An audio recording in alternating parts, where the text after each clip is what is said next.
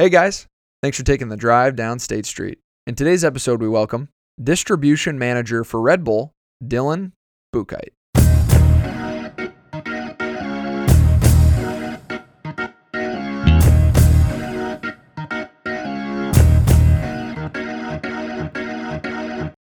Ladies and gentlemen, welcome to State Street. Hey guys, this is Nick Kleitch, the co-host of Voice. And with me, as always, are my good buds, Cole Szynski and Jeremy Machino. Gentlemen, how are we doing? Nick, we're doing good.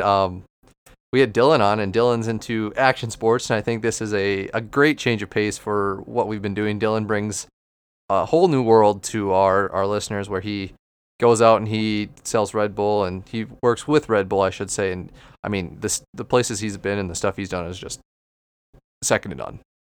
Yeah, he's he is my cousin, and he's a guy that I mentioned this in the episode too, but probably the most networked individual that I know. It seems that he has friends of friends in every single area, and naturally through his gig with Red Bull, he's just met so many cool people, and he traveled and studied abroad and went to different places, and you'll sense in the episode that Dylan is definitely a thrill seeker when it comes to life, and a more upbeat individual. But yeah, so as far as the episode go, I mean, I really enjoyed it. I thought it was cool to kind of broaden the spectrum for State Street and our listeners, now that we've had a couple of different folks on in different industry. And in our conversation, Dylan does a great job of articulating what's going on in the food and beverage industry and how that was affected by COVID, and goes into some other stuff too. But before we get going, to all of my Red Bull drinkers, I hope this episode gave you your wings on State Street. So here we go, guys. What's up, Dilly? Boys, how are we doing today? Doing good. I mean, we got sounds like a pretty exciting interview to bring our listeners, so let's get into it. Yeah, I was super pumped that you could come on, man. I know we had to rearrange some schedule, but it's great to have you on here. And just for our listeners, this will definitely be a conversation on the fun side. Dylan works for Red Bull, and we're going to get into a lot of the good stuff that he does there, and some of the cool places he's traveled and whatnot. But you were just up, was it mountain bike riding up in Minnesota? Yeah, so last weekend I was actually over in Wisconsin. So one of my buddies from college lives over in Oshkosh, which is like a 5-hour drive from Minneapolis. So they've got some trails over there. Went over for the weekend, and just my roommate, actually, both of us got mountain bikes like right when COVID hit. It was kind of like took Donald Trump's COVID check and went to the bike store and picked up a new bike. So been getting pretty big into that. There's actually surprisingly a lot of places around the Twin Cities to ride. So it's more like hill biking than mountain biking, I guess, because there's not legit mountains. But yeah, that's kind of been my new hobby during COVID. So we went over to Wisconsin last weekend and tore up the trails for a couple days. That's awesome. Yeah. So are you just finding these online, or where do you find these courses? Yeah, I mean, a lot of Google searches. There's like, the different pages, like the mountain bike fanatics pages and the different Reddit threads and things like that. So pretty much just doing that, asking people that ride where all the good spots are. But so far there's like 10 different ones that we've hit, and they're all pretty sweet. And those, for those of you that don't know, Minnesota for some reason has this weird affinity for biking, whether it's street, just on the street, or in the trails. But like, even if you go downtown Minneapolis, you're bound to see at least 10 to 12 bikers just on the street whatsoever. It's pretty insane. So like, hearing you take up mountain biking does not surprise me in the slightest, since you're living in Minnesota now. Yeah, I've definitely noticed that since moving up here. Like, obviously not as much in the winter when I first moved up in January, but I think I saw that it was like a top 5 biker friendly city in like the whole world. Like, it's Amsterdam and like Portland, and then like Minneapolis, which is kind of weird, but people definitely love their bikes, being active, which I love too. It's not a bad thing. Kind of works out, yeah. So you said it was kind of a new guilty pleasure of yours. Is this something that you're going to plan on continuing to do amongst other things, or is it just kind of like just because we're in the summertime? I would say I definitely want to stick with it. Like you get better and better as you continue to go out, and like you can always upgrade the bikes too and start getting into the the more expensive stuff that's going to help you ride better. So I mean, yeah, I definitely want to stick with it, and hopefully, which we can get into later, but like I want to eventually live somewhere where there's mountains, so maybe a little upgrade from the hills that I currently. Yeah, definitely a hobby I plan to stick with. It's like a good way to work out while also having fun. Like I'm not a big runner, hate running, so like Welcome to the club. yeah, just as good of a workout, but you're having fun and it doesn't feel like you're working out. So yeah, definitely plan to stick with it for sure. That's awesome, man. Yeah, ever since us growing up, I mean, you were always on a bike, a dirt bike, a regular bike, or even some skateboarding and wakeboarding and all these really cool. I don't know. Would you call them extreme sports? I don't know if that's like the right terminology, but what would you call them? I would say like the like the general public. That's what the extreme sports. I think technically the phrase is action sports. Like that would be the classification as action sports. But yeah, Okay. I don't know why, like how I got into it necessarily, but I've always like done the stick and ball sports too. Like grew up playing football and baseball and wrestling and everything. But for some reason, I always had an affinity for all the action sports. And honestly, probably back to like kindergarten, I've just been obsessed with like dirt bikes. Anything like adrenaline wise, I've always been into, which nobody else in my family really is. Like none of the other cousins are really into the action sports. My parents weren't. So I don't know where it came from. I probably saw it on TV when I was a kid, and actually, I think Rocket Power might have helped because that was my that was my favorite cartoon growing up. I always wanted to be like those guys. But yeah, Yeah, that was an amazing show, and I feel a little bit dated. Jeremy, do you even know what Rocket League is? I do. I was never Or good at Rock- it. I think I played 1 or 2 times, and it was just wasn't my thing, to say the least. yeah, Well, hey man, let's crack right into before we get to the childhood stuff. Let's crack right into what you've been doing at Red Bull. So just kind of give us from a high level your current role with them and what you've been liking and what you get to experience basically on a month in month out basis. yeah. So my role with Red Bull, I am on our sales side of the business to start. So just from like an overarching side of the company, it's the sales side. Specifically, it's on the on-premise sales side. So basically, we break it up into on-premise and off-premise. And really, what that means, if you're not familiar with like the beverage industry, is on-premise means you wherever you purchase the beverage, that's where you consume it. So think of like a restaurant. You go there and you purchase it to drink on the premises. And then off-premise would be like your gas stations or Walmarts and things like that, where you buy it and then consume it later. So I'm on the on-premise sales team, and I manage our food service distributors. So basically, I have 3 distributors with 10 different, I guess, operating companies across the heartland. So it's 7 states that I manage, 10 distributors. And basically, my job is to train their sales reps how to sell our product to their accounts. Okay. And just like keep it top of mind. So the biggest one I have is Cisco Food Service. So if you're like driving down the street, you'll see like a semi that says Cisco on the side of it. It's SYSCO, not the CISCO, which is like I think a tech company. But so Cisco Food Service is the biggest broadline food service distributor in the world.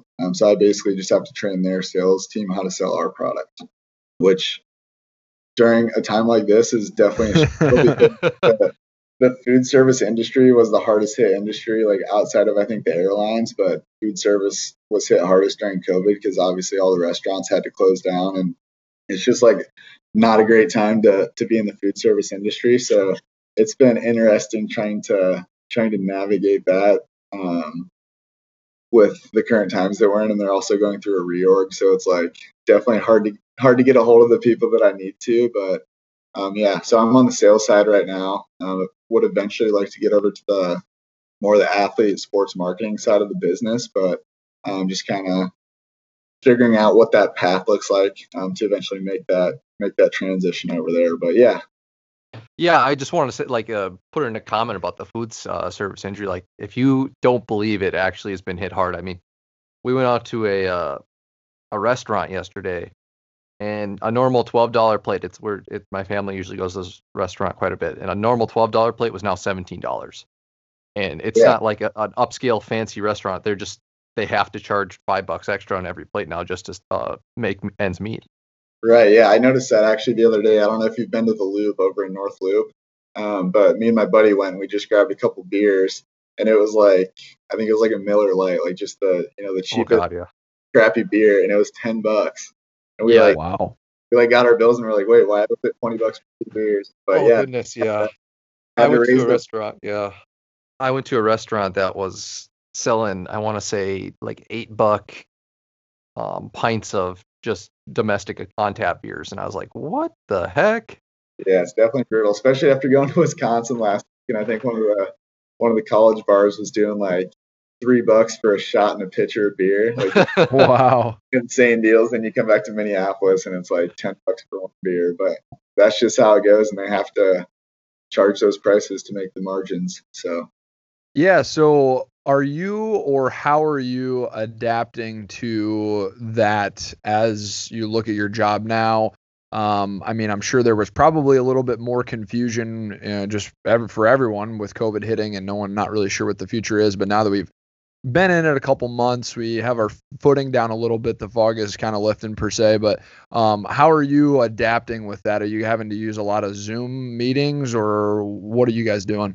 yeah, so we went all virtual. We actually just recently started using Microsoft Teams, and it was like kind of right when COVID was starting. So almost like perfect timing that they adapted Microsoft Teams. But yeah, so we have an office here in North Loop, and it's been shut down the whole time. I think they actually announced that I think through October, maybe it might actually be the end of the year that we can't go back in the office. So it's been pretty much only work from home, which hasn't been honestly like that much of a change because within my role, I was work from home for the most part, anyways. Like outside of going out in the field and actually seeing my distributors, going into accounts, talking to account owners and things like that. It was not a job that I was going into an office every day. So I think it's more of a transition for a lot of the people on the marketing side that were like used to going into an office every single day and like that was kind of their routine. But I mean, it's been interesting. A lot of Zoom calls, a lot of different Skype calls, and just doing everything over virtual video conferences, which is interesting when it's like an industry where you kind of need to be out like in the market, like just it's more of an interactive side of the business. So that's been interesting, but is what it is. Right. Yeah. And I think that this event of COVID, along with a lot of other stuff, has forced people to change whether they wanted to or not. And so we just, for the other portion of this podcast, we talk a lot about self improvement and how to adapt and be a leader and et cetera, et cetera. So it's good to know that you guys are adapting and doing some of those things because no one was planning for it, that's for sure. But you travel a lot and you do that both personally and for the business. So what are some of the places that you've been and some of the top that you like to go to? Yeah, I was gonna bring that up too. So that's been interesting as well as when it comes to work, since I manage 7 states and it's across St. Louis, Kansas City, the Dakotas, Omaha, Nebraska, obviously Iowa, and then Minnesota. I was traveling like on a weekly basis before COVID, like meeting with distributors in person and things like that. And now it's like kind of driving me crazy because I always like when I'm in an airport, I'm in my happy place because even if I'm just going on a work trip, like for a meeting, I'm just excited to be in an airport because I like traveling so much. But yeah, I was kind of doing that all over the place. So that's been the biggest adjustment I would say is not not living out of a suitcase, which is nice to a certain extent. But I also miss the traveling parts. But I mean, yeah, I've kind of been to a lot of different places. Studied abroad in Australia when I was I think 21, so back in 2016. Lived there for like I think it was 5 months. Then my most recent big trip that I went on was Peru. So I was down there back in October, did the whole Machu Picchu and hiking the Inca Trail and all that kind of stuff. So that was pretty exciting. Still haven't been over to like Europe. I haven't done any of the I guess mainstream like going to Spain or Italy or any of that stuff, which is definitely on the bucket list. But crossed off Australia, which is the farthest away place. So got that taken care of. But yeah, I have a lot of places I want to see, and That's just kind of the lifestyle that I like to live. I think it helps, especially like with all the stuff going on right now, with like the way that America is. Like people just kind of they have like the way they grew up, and they think that that's almost like the only lens or perspective. But I think when you travel, it helps just kind of open up and like understand where other people are coming from, which I think a lot more people need to do. Oh, that's great that you bring that up, man. Let's take that a step further. So, with you leading the charge and understanding some of these different perspectives and cultures, what have you learned that you could share with our listeners about perspective change? And I'm super excited that you brought that up because I think it is very important. And especially me coming from a small town, I realized the other half of it, which is that there's people that have been here for 40 years and their kids are going to be here for another 40. So, just go into a little bit further depth there. Yeah, I mean, I wouldn't say there's like one specific like, oh, this is like a finding that I, learned from traveling. I think it's just you just see like what else is out there, and you see like different ways that people live their lives. Obviously, like especially with the politics, like you realize that America is just kind of a crazy place when it comes to politics. Like when I was studying in Australia, I think they talked about Donald Trump more than like people in America. Like it was, you're American. Like, what are your thoughts on Donald Trump? That was like all they cared about. But I think it just helps you like appreciate and be, you realize everybody's different. Everybody comes from different backgrounds, and it just helps you be more, I guess, empathetic to certain situations. Yeah, because sorry, go ahead, Jer. Yeah. I mean, so I have a Canadian friend, and like when the election was going on, literally every time she'd hit me up, Donald Trump, Donald Trump, Donald Trump, Donald Trump, Donald Trump, Donald Trump, and I'm like, chill out. Yeah. There's other things to talk about here. I know it's a hot button issue, but yeah, it definitely seems like everyone wants to figure out what's going on in America with Donald Trump when he's got the reins.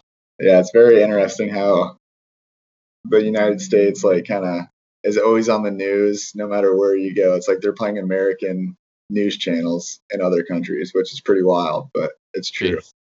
Yeah, that is pretty wild, and it goes to show that as fun and a crazy place as we are, I would say we probably take it for granted quite a bit in our day-to-day lifestyles, and I'm sure you could certainly speak on that. I wanted to go, and you had mentioned your trip to how could I? Why am I drawing a blank on it? Puerto Rico? Is that what you said?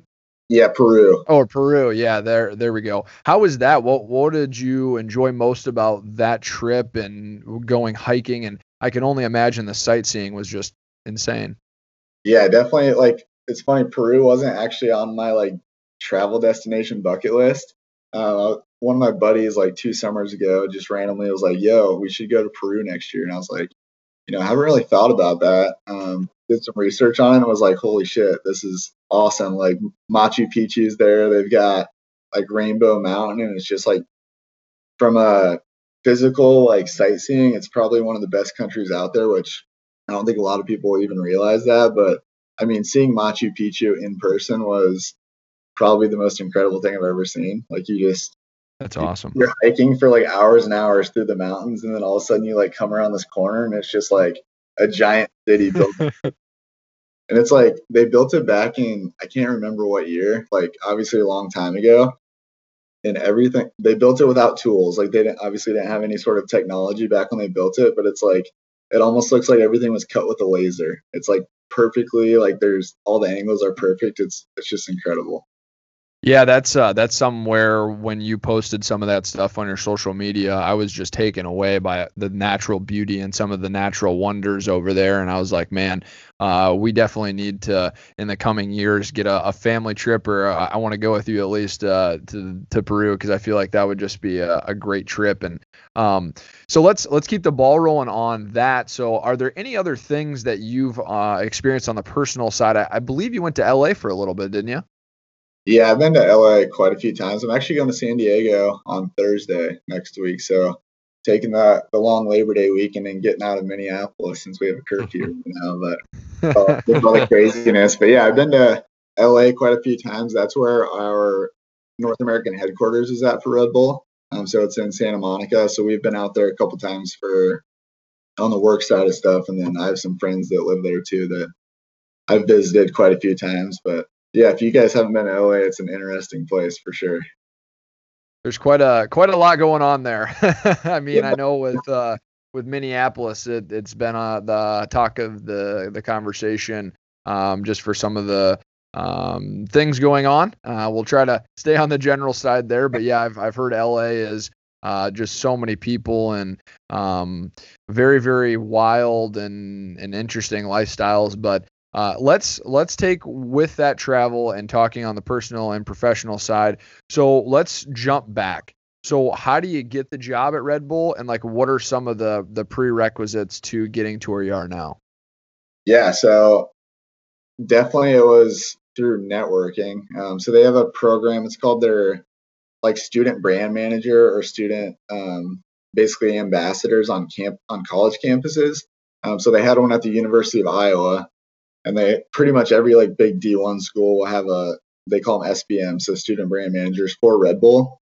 And basically that job is to just like promote Red Bull on campus. So you're kind of like the face of Red Bull on campus, whether it's different student organizations or like parties or just doing like marketing hacks on campus, I guess, just to kind of keep the brand relevant to that consumer base, which is one of our biggest consumer bases, obviously, is the collegiate study.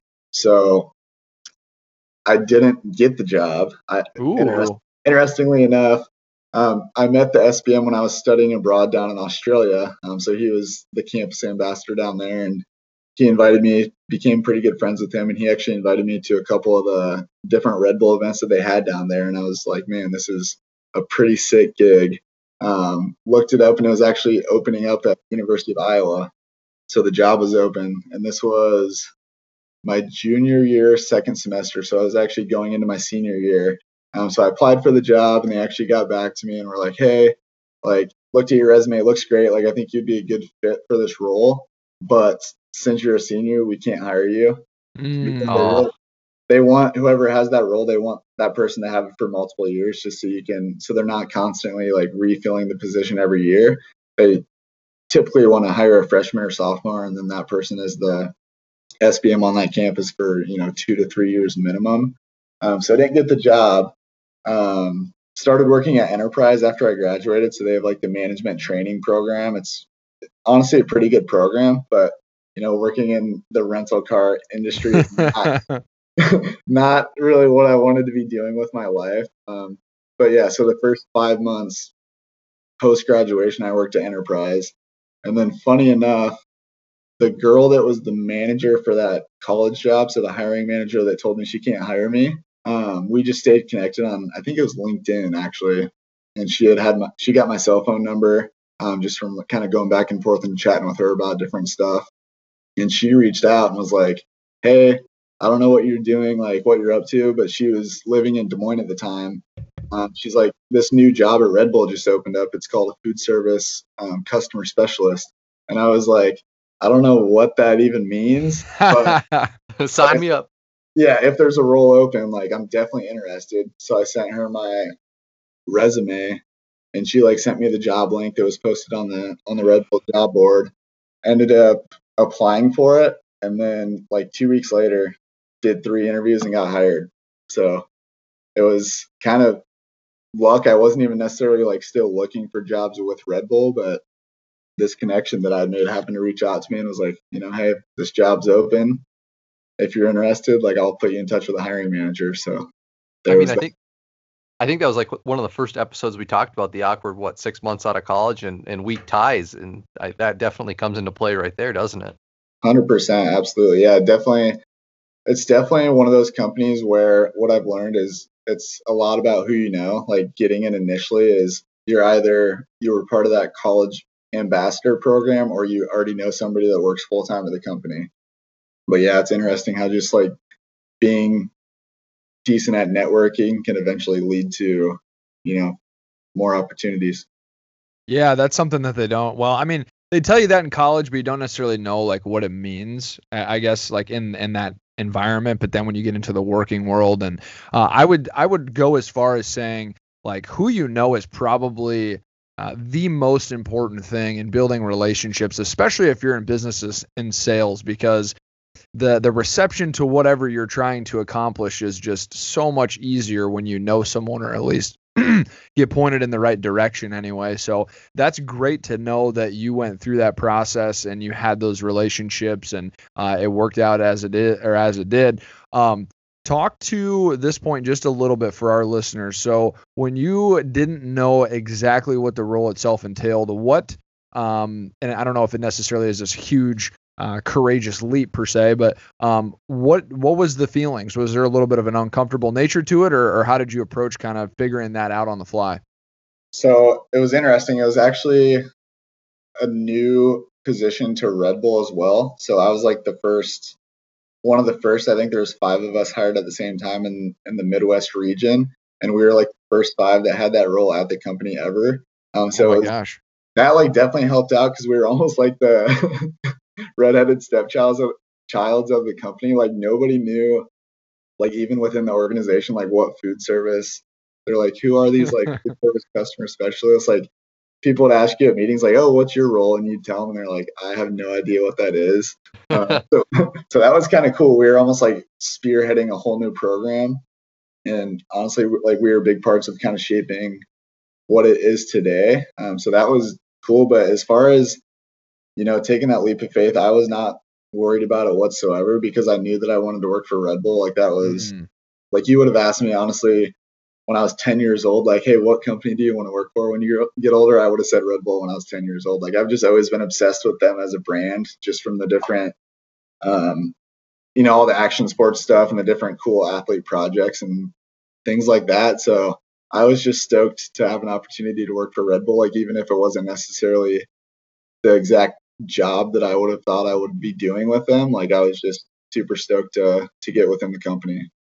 Yeah, because when we were growing up, if you would have shared that with me in high school, I would have been like, "Yep, that's right where Dilly needs to be," because he loves just getting out and doing those action sports. And I think from the outside looking in, I mean, I sense that you're in the spot that you need to be. You're with the people you know and really like hanging out with, and like you said, the lifestyle is right up your alley. Because for me personally, I don't know if I would like that much travel, just because I'm kind of a homebody that way, and I like to go to a physical location. But I think secretly deep down, I wish I did at least go to some of these cities and different countries and explore. And that was very intriguing when we were wanting to bring you on. I just was curious to know all the cool places that you've been and how you live that lifestyle.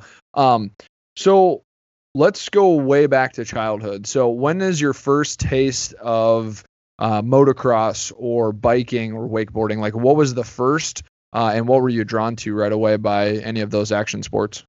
You know what? I was actually thinking about that on my car ride back this afternoon from the lake.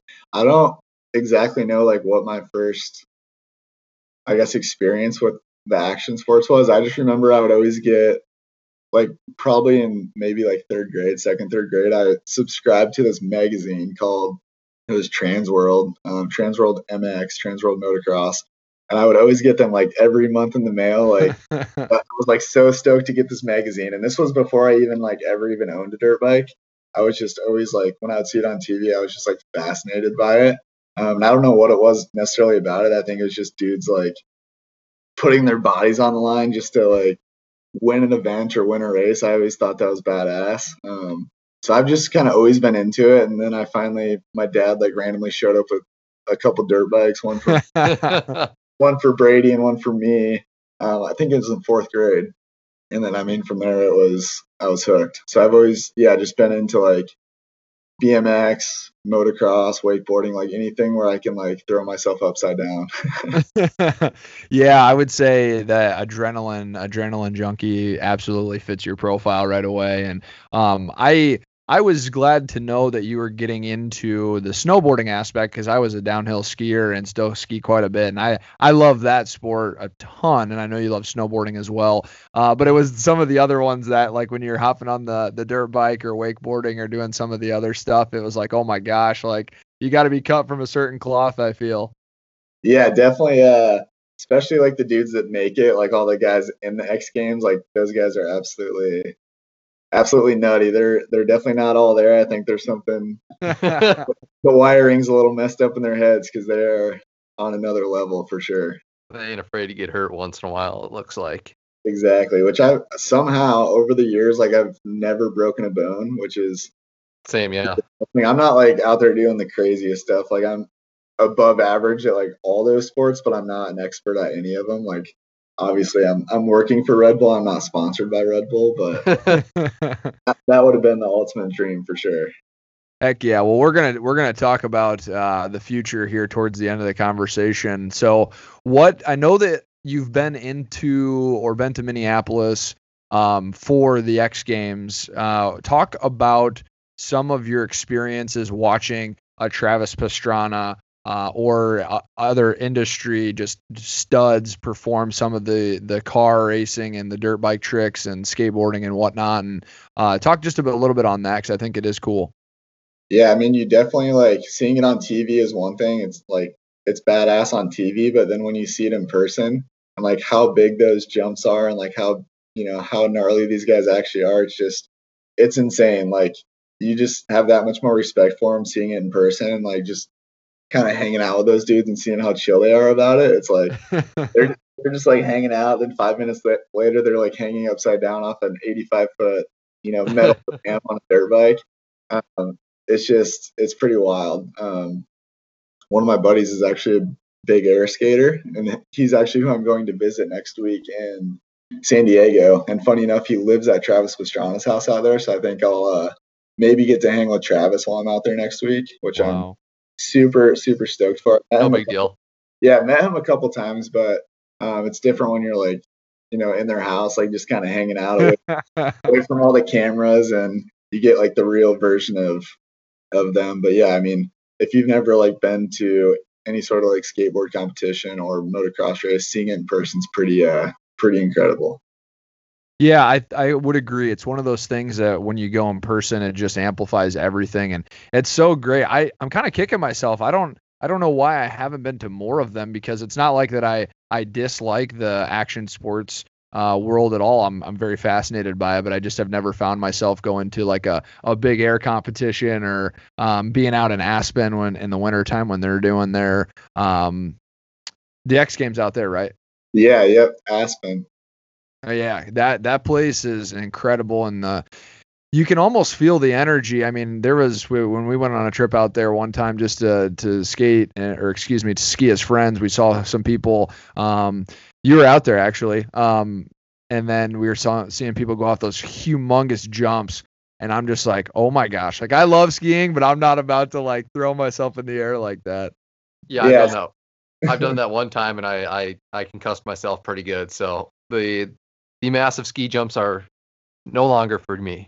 Yeah, it's funny. I've I've hit all the big jumps and stuff. And like I was saying earlier, I've never broken a bone and I've never really even got hurt. The one time I did get hurt was this past year. I was out in Breckenridge and I wasn't doing anything cool. I was literally just riding down the hill like on a normal hill, no jumps or anything, and was like not really paying attention. I was trying to like record myself with my phone going super fast and just like caught an edge and separated my shoulder. Ooh. So never got hurt doing something cool, but sure enough, you get hurt when you're just going down the mountain. But if anybody asks, I'm gonna tell them, I'm just going for a double backflip off an 80. You have to. Well, let's talk a little bit on your now that we're here on future aspirations. So, what do you think would be the next move up within Red Bull?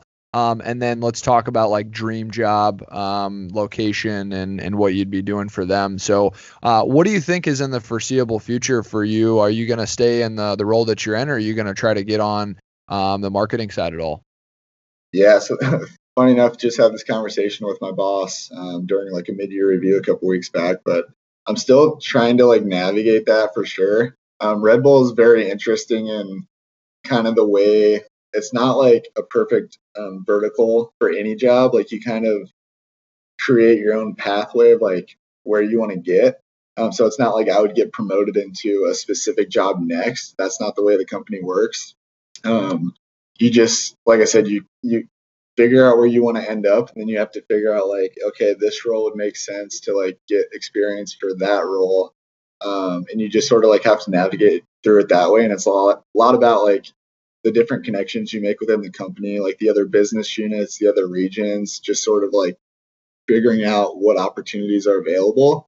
But I think for the foreseeable future, I'll stick on the sales side of the business just because that's what I've been doing for 3 years, and that's like what I really understand. So not sure like exactly what that next role will be. I've only been in this current role for I think 9 or 10 months. Having us back in October, so about 10 months. Gotcha.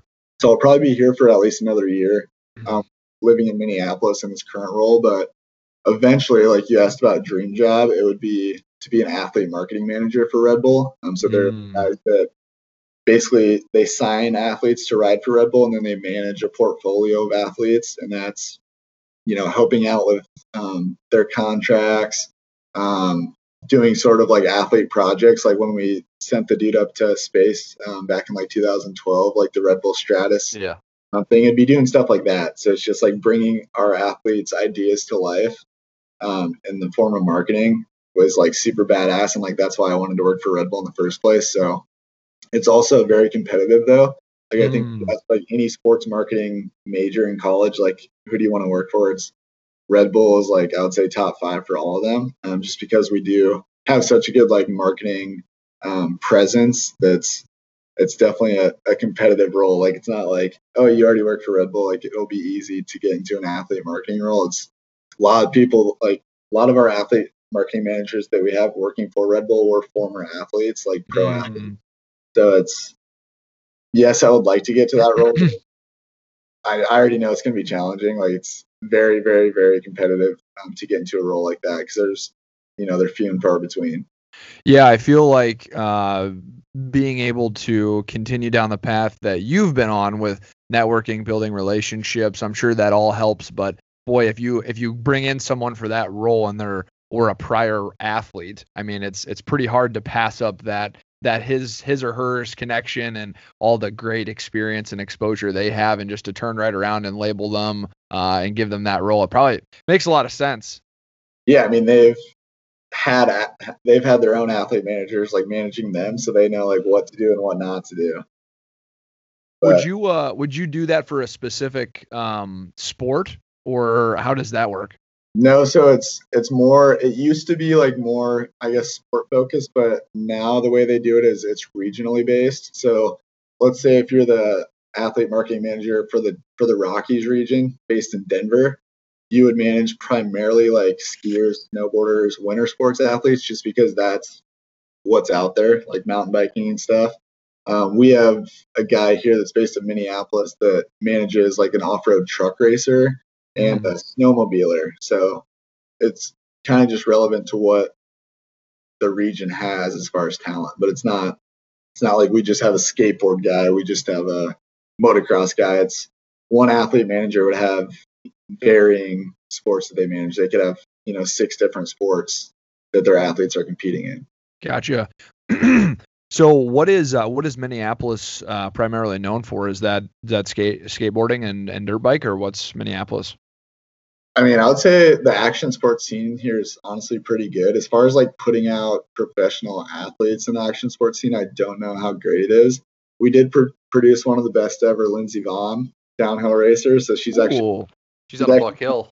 Buck Hill right down the road. So that's, I mean, as far as Red Bull athletes and Olympic level athletes from action sports, like she's one of the best ever out of Minneapolis. But I don't know if we're necessarily known for one thing or another. Gotcha. Pretty wide variety. A lot of water sports, obviously. Okay. Yeah, I did not know, and so when I asked that question, it was more so out of curiosity. I did, because you had labeled Denver and the mountains, and it's pretty much a given out there, I would say, that you're going to be covering a lot of X Games and winter sports. And you got Southern California's all the skateboarders for sure. Very good. So who and I know your friend works for, is it Rockstar, or? Yeah, my buddy Sam works for Rockstar. Yeah, he I wanted to give him a shout out on here on this episode because I've gotten to know him a little bit. He's a cool dude. So how much do you bump heads with outside competition, and who are some of the people that you're running into the most? As far as just competitive brands? Yeah.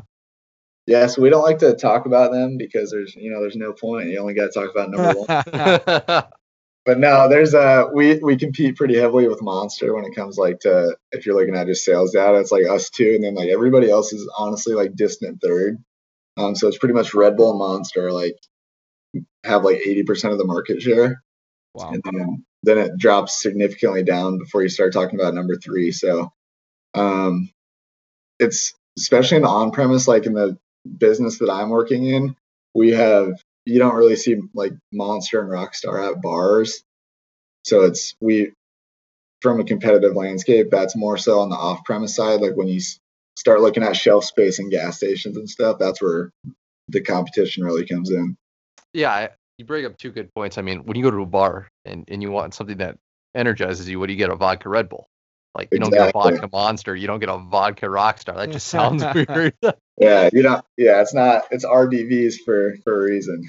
Yeah, and then like when you walk into a gas station, it's Red Bull, Monster, or some off-brand, basically. Like right, yeah, you'll see like some of the brands will have like one or two shelves, but it's definitely like if you start counting how many shelves, and that's what they honestly measure it off of. Like that's what those types of sales guys get graded off of, is they're trying to increase the shelf average, because that obviously the more shelves you have, the more visibility you have, and that's kind of what it's an impulse purchase a lot of times. So whatever they see the most is what they're going to be gravitated towards.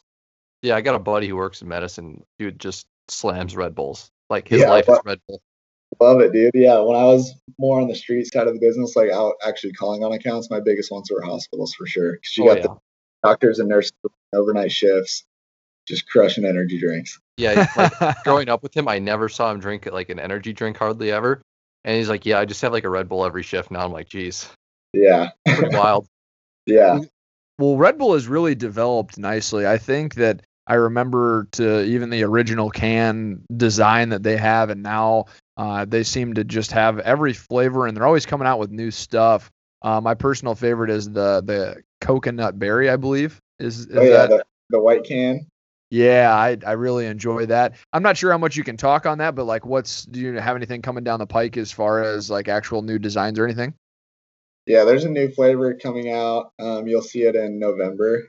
It'll be like a limited time winter edition. Can't say the flavor, but it's going to be a good one. Sweet. It'll also be a white can. Oh, perfect. Yeah. I love the switch over and how they redesigned the can. They're really cool. And when you see those out anywhere, you know it's Red Bull. And now that we're talking about it, it's kind of occurring more in my mind how often you see Red Bull, and I know I drink them quite regularly. And whenever we visit you, Dill, you always had them on stock. So it was great to be able to try some new flavors when you had them. Yeah, I actually remember my first time, because it's so iconic, the cans. My first time ever seeing the new Red Bull cans was at Crashed Ice in St. Paul in like probably 14 or 2015, and I just vividly remember like a dramatic change from the old original can to this new blue and red and yellow can. I was like, what's going on here? And like the new flavors were I was like, wow, I need more of this now. Yeah, they definitely what Red Bull does very good is maintain a premium image. Like you won't see our logo like slapped around. Like if you go to a Red Bull event like Crashed Ice, for instance, in St. Paul, you're not gonna like see the Red Bull logo blasted over everything. Like that's just not the way. We don't like spit our logo on everything. Whereas like a Monster, for instance, will like they actually just pay for the rights of like sponsoring an event, and they'll just put their logo as many places as possible. Whereas Red Bull doesn't do that. Like you can't buy Red Bull like hats and clothing, for instance. Like whereas for the other brands you can. They just want to like really make sure that the people that are representing the brand are like the right people. So you won't actually like it. I can't even wear the Red Bull logo like unless it's one of these like signature series hats. I can't wear the logo. It's only for athletes, which is interesting. Yeah, that is. I guess I never even knew that was how they approached it. It makes sense, and it's cool to compare the two, Red Bull to Monster, and look at the beverage industry. And that was the other reason, Dill, we wanted you to come on, is because you're adding to our width of folks that we've talked to Jeremy's friend that came on was in the hospitality, not hospitality, I'm sorry, Medical. the medical field, and it was great to learn his perspective. And then one of my high school buddies is into conservation management a lot, and then so when we were thinking about bringing on you, it was like, oh, this is great. He's into all these action sports. He's seen a lot of cool things. So thank you for coming on first off, and it's been great just to get an insight on your day to day and how the world ticks from the food and beverage. Kind of flipping back to when we were starting out the conversation. So are there any changes that you see within that actual industry, food and beverage, for the future? Because I know a lot of companies are doing alcohol sales where you can take a margarita, for example, and take it home, or they're dining or having a lot more takeout and with COVID. So do you think that's going to be a future thing, or what are you seeing in the actual industry itself?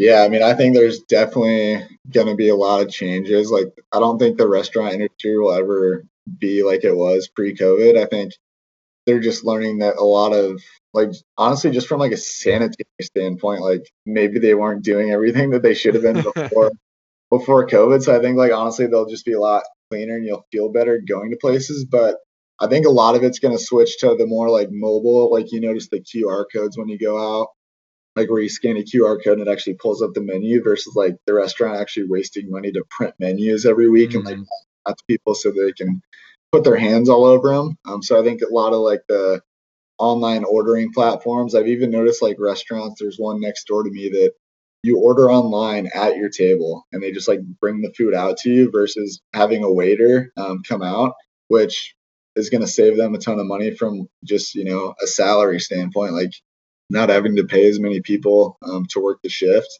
And I think too, like limiting the amount of touch points, like physical touch points. For instance, like fountain sodas, like where you go up and, you know, fill up your pop. I think a lot of that's going to start going away because people won't feel comfortable like touching stuff that other people have touched. So I think that'll be an interesting one. But like we were talking about earlier, the prices too, like unfortunately, I think are going to stay higher than what they were pre-COVID, just so these restaurants can, you know, stay afloat with the amount of money they're making. But yeah, it's been not great overall for what we've seen been going on.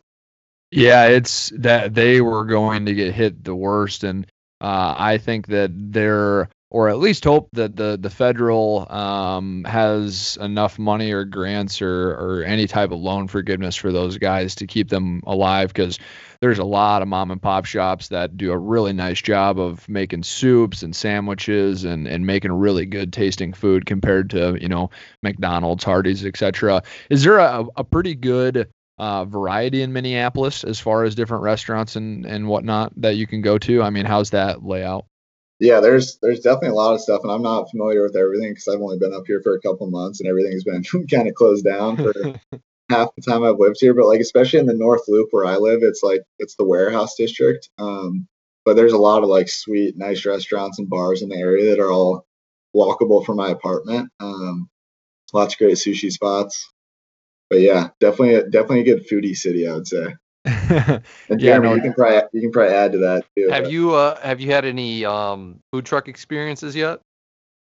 I haven't yet. There was actually one parked outside of my apartment last week, and they were like giving us discounts. But I wasn't around for the night. But no, I have not had any food trucks.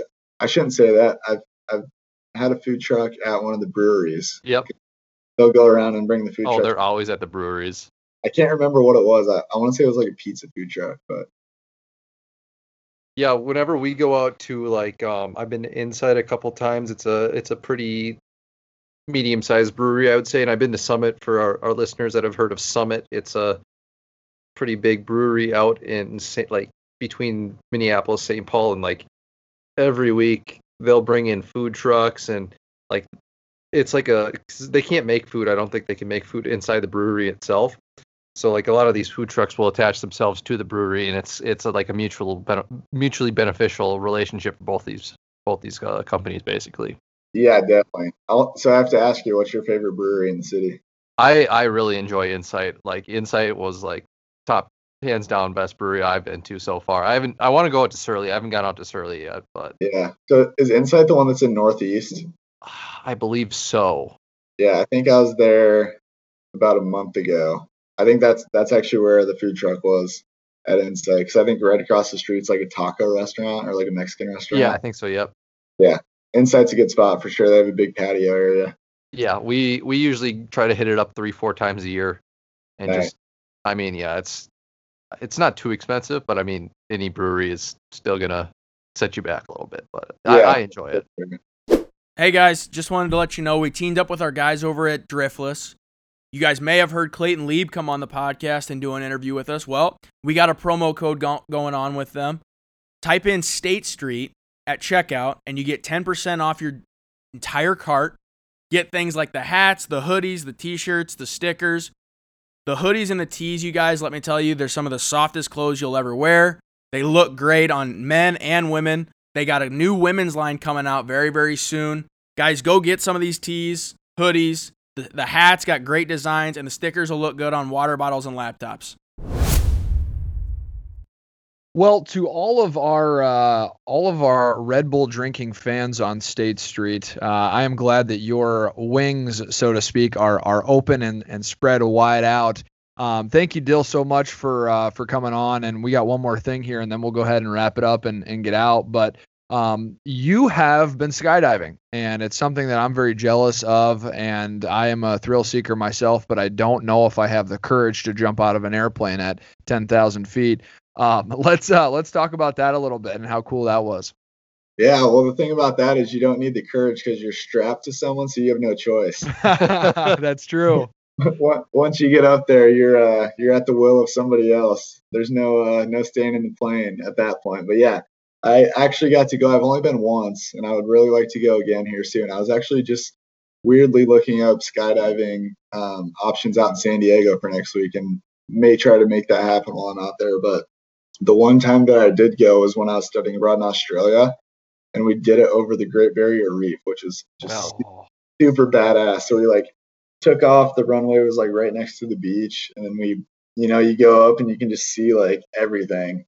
So that was definitely an awesome experience. I think the coolest part, honestly, was when you're next in line, just seeing other people jump out, because they just disappear. It's pretty wild. They just kind of get up right on the edge and then they just disappear super quick. Oh, so when you're in the plane? Yeah, when you're in the plane, because I think we went with probably a group of maybe 10 of us, and each one was strapped to another person. But yeah, so they just kind of line you up. You're almost they're kind of sitting right in front of you, almost in your lap, and then you just kind of go.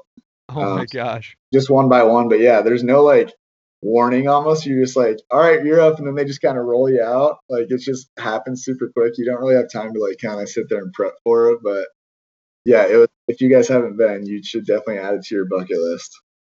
It's probably not a shock that they do that, so people might hold on to the emergency bar or something like that as they're nervous when they jump off. But so when you're actually jumping or rolling out or however they approach that, is it a crazy first couple of seconds you're falling and then you flatline a little bit, or what's the actual experience like?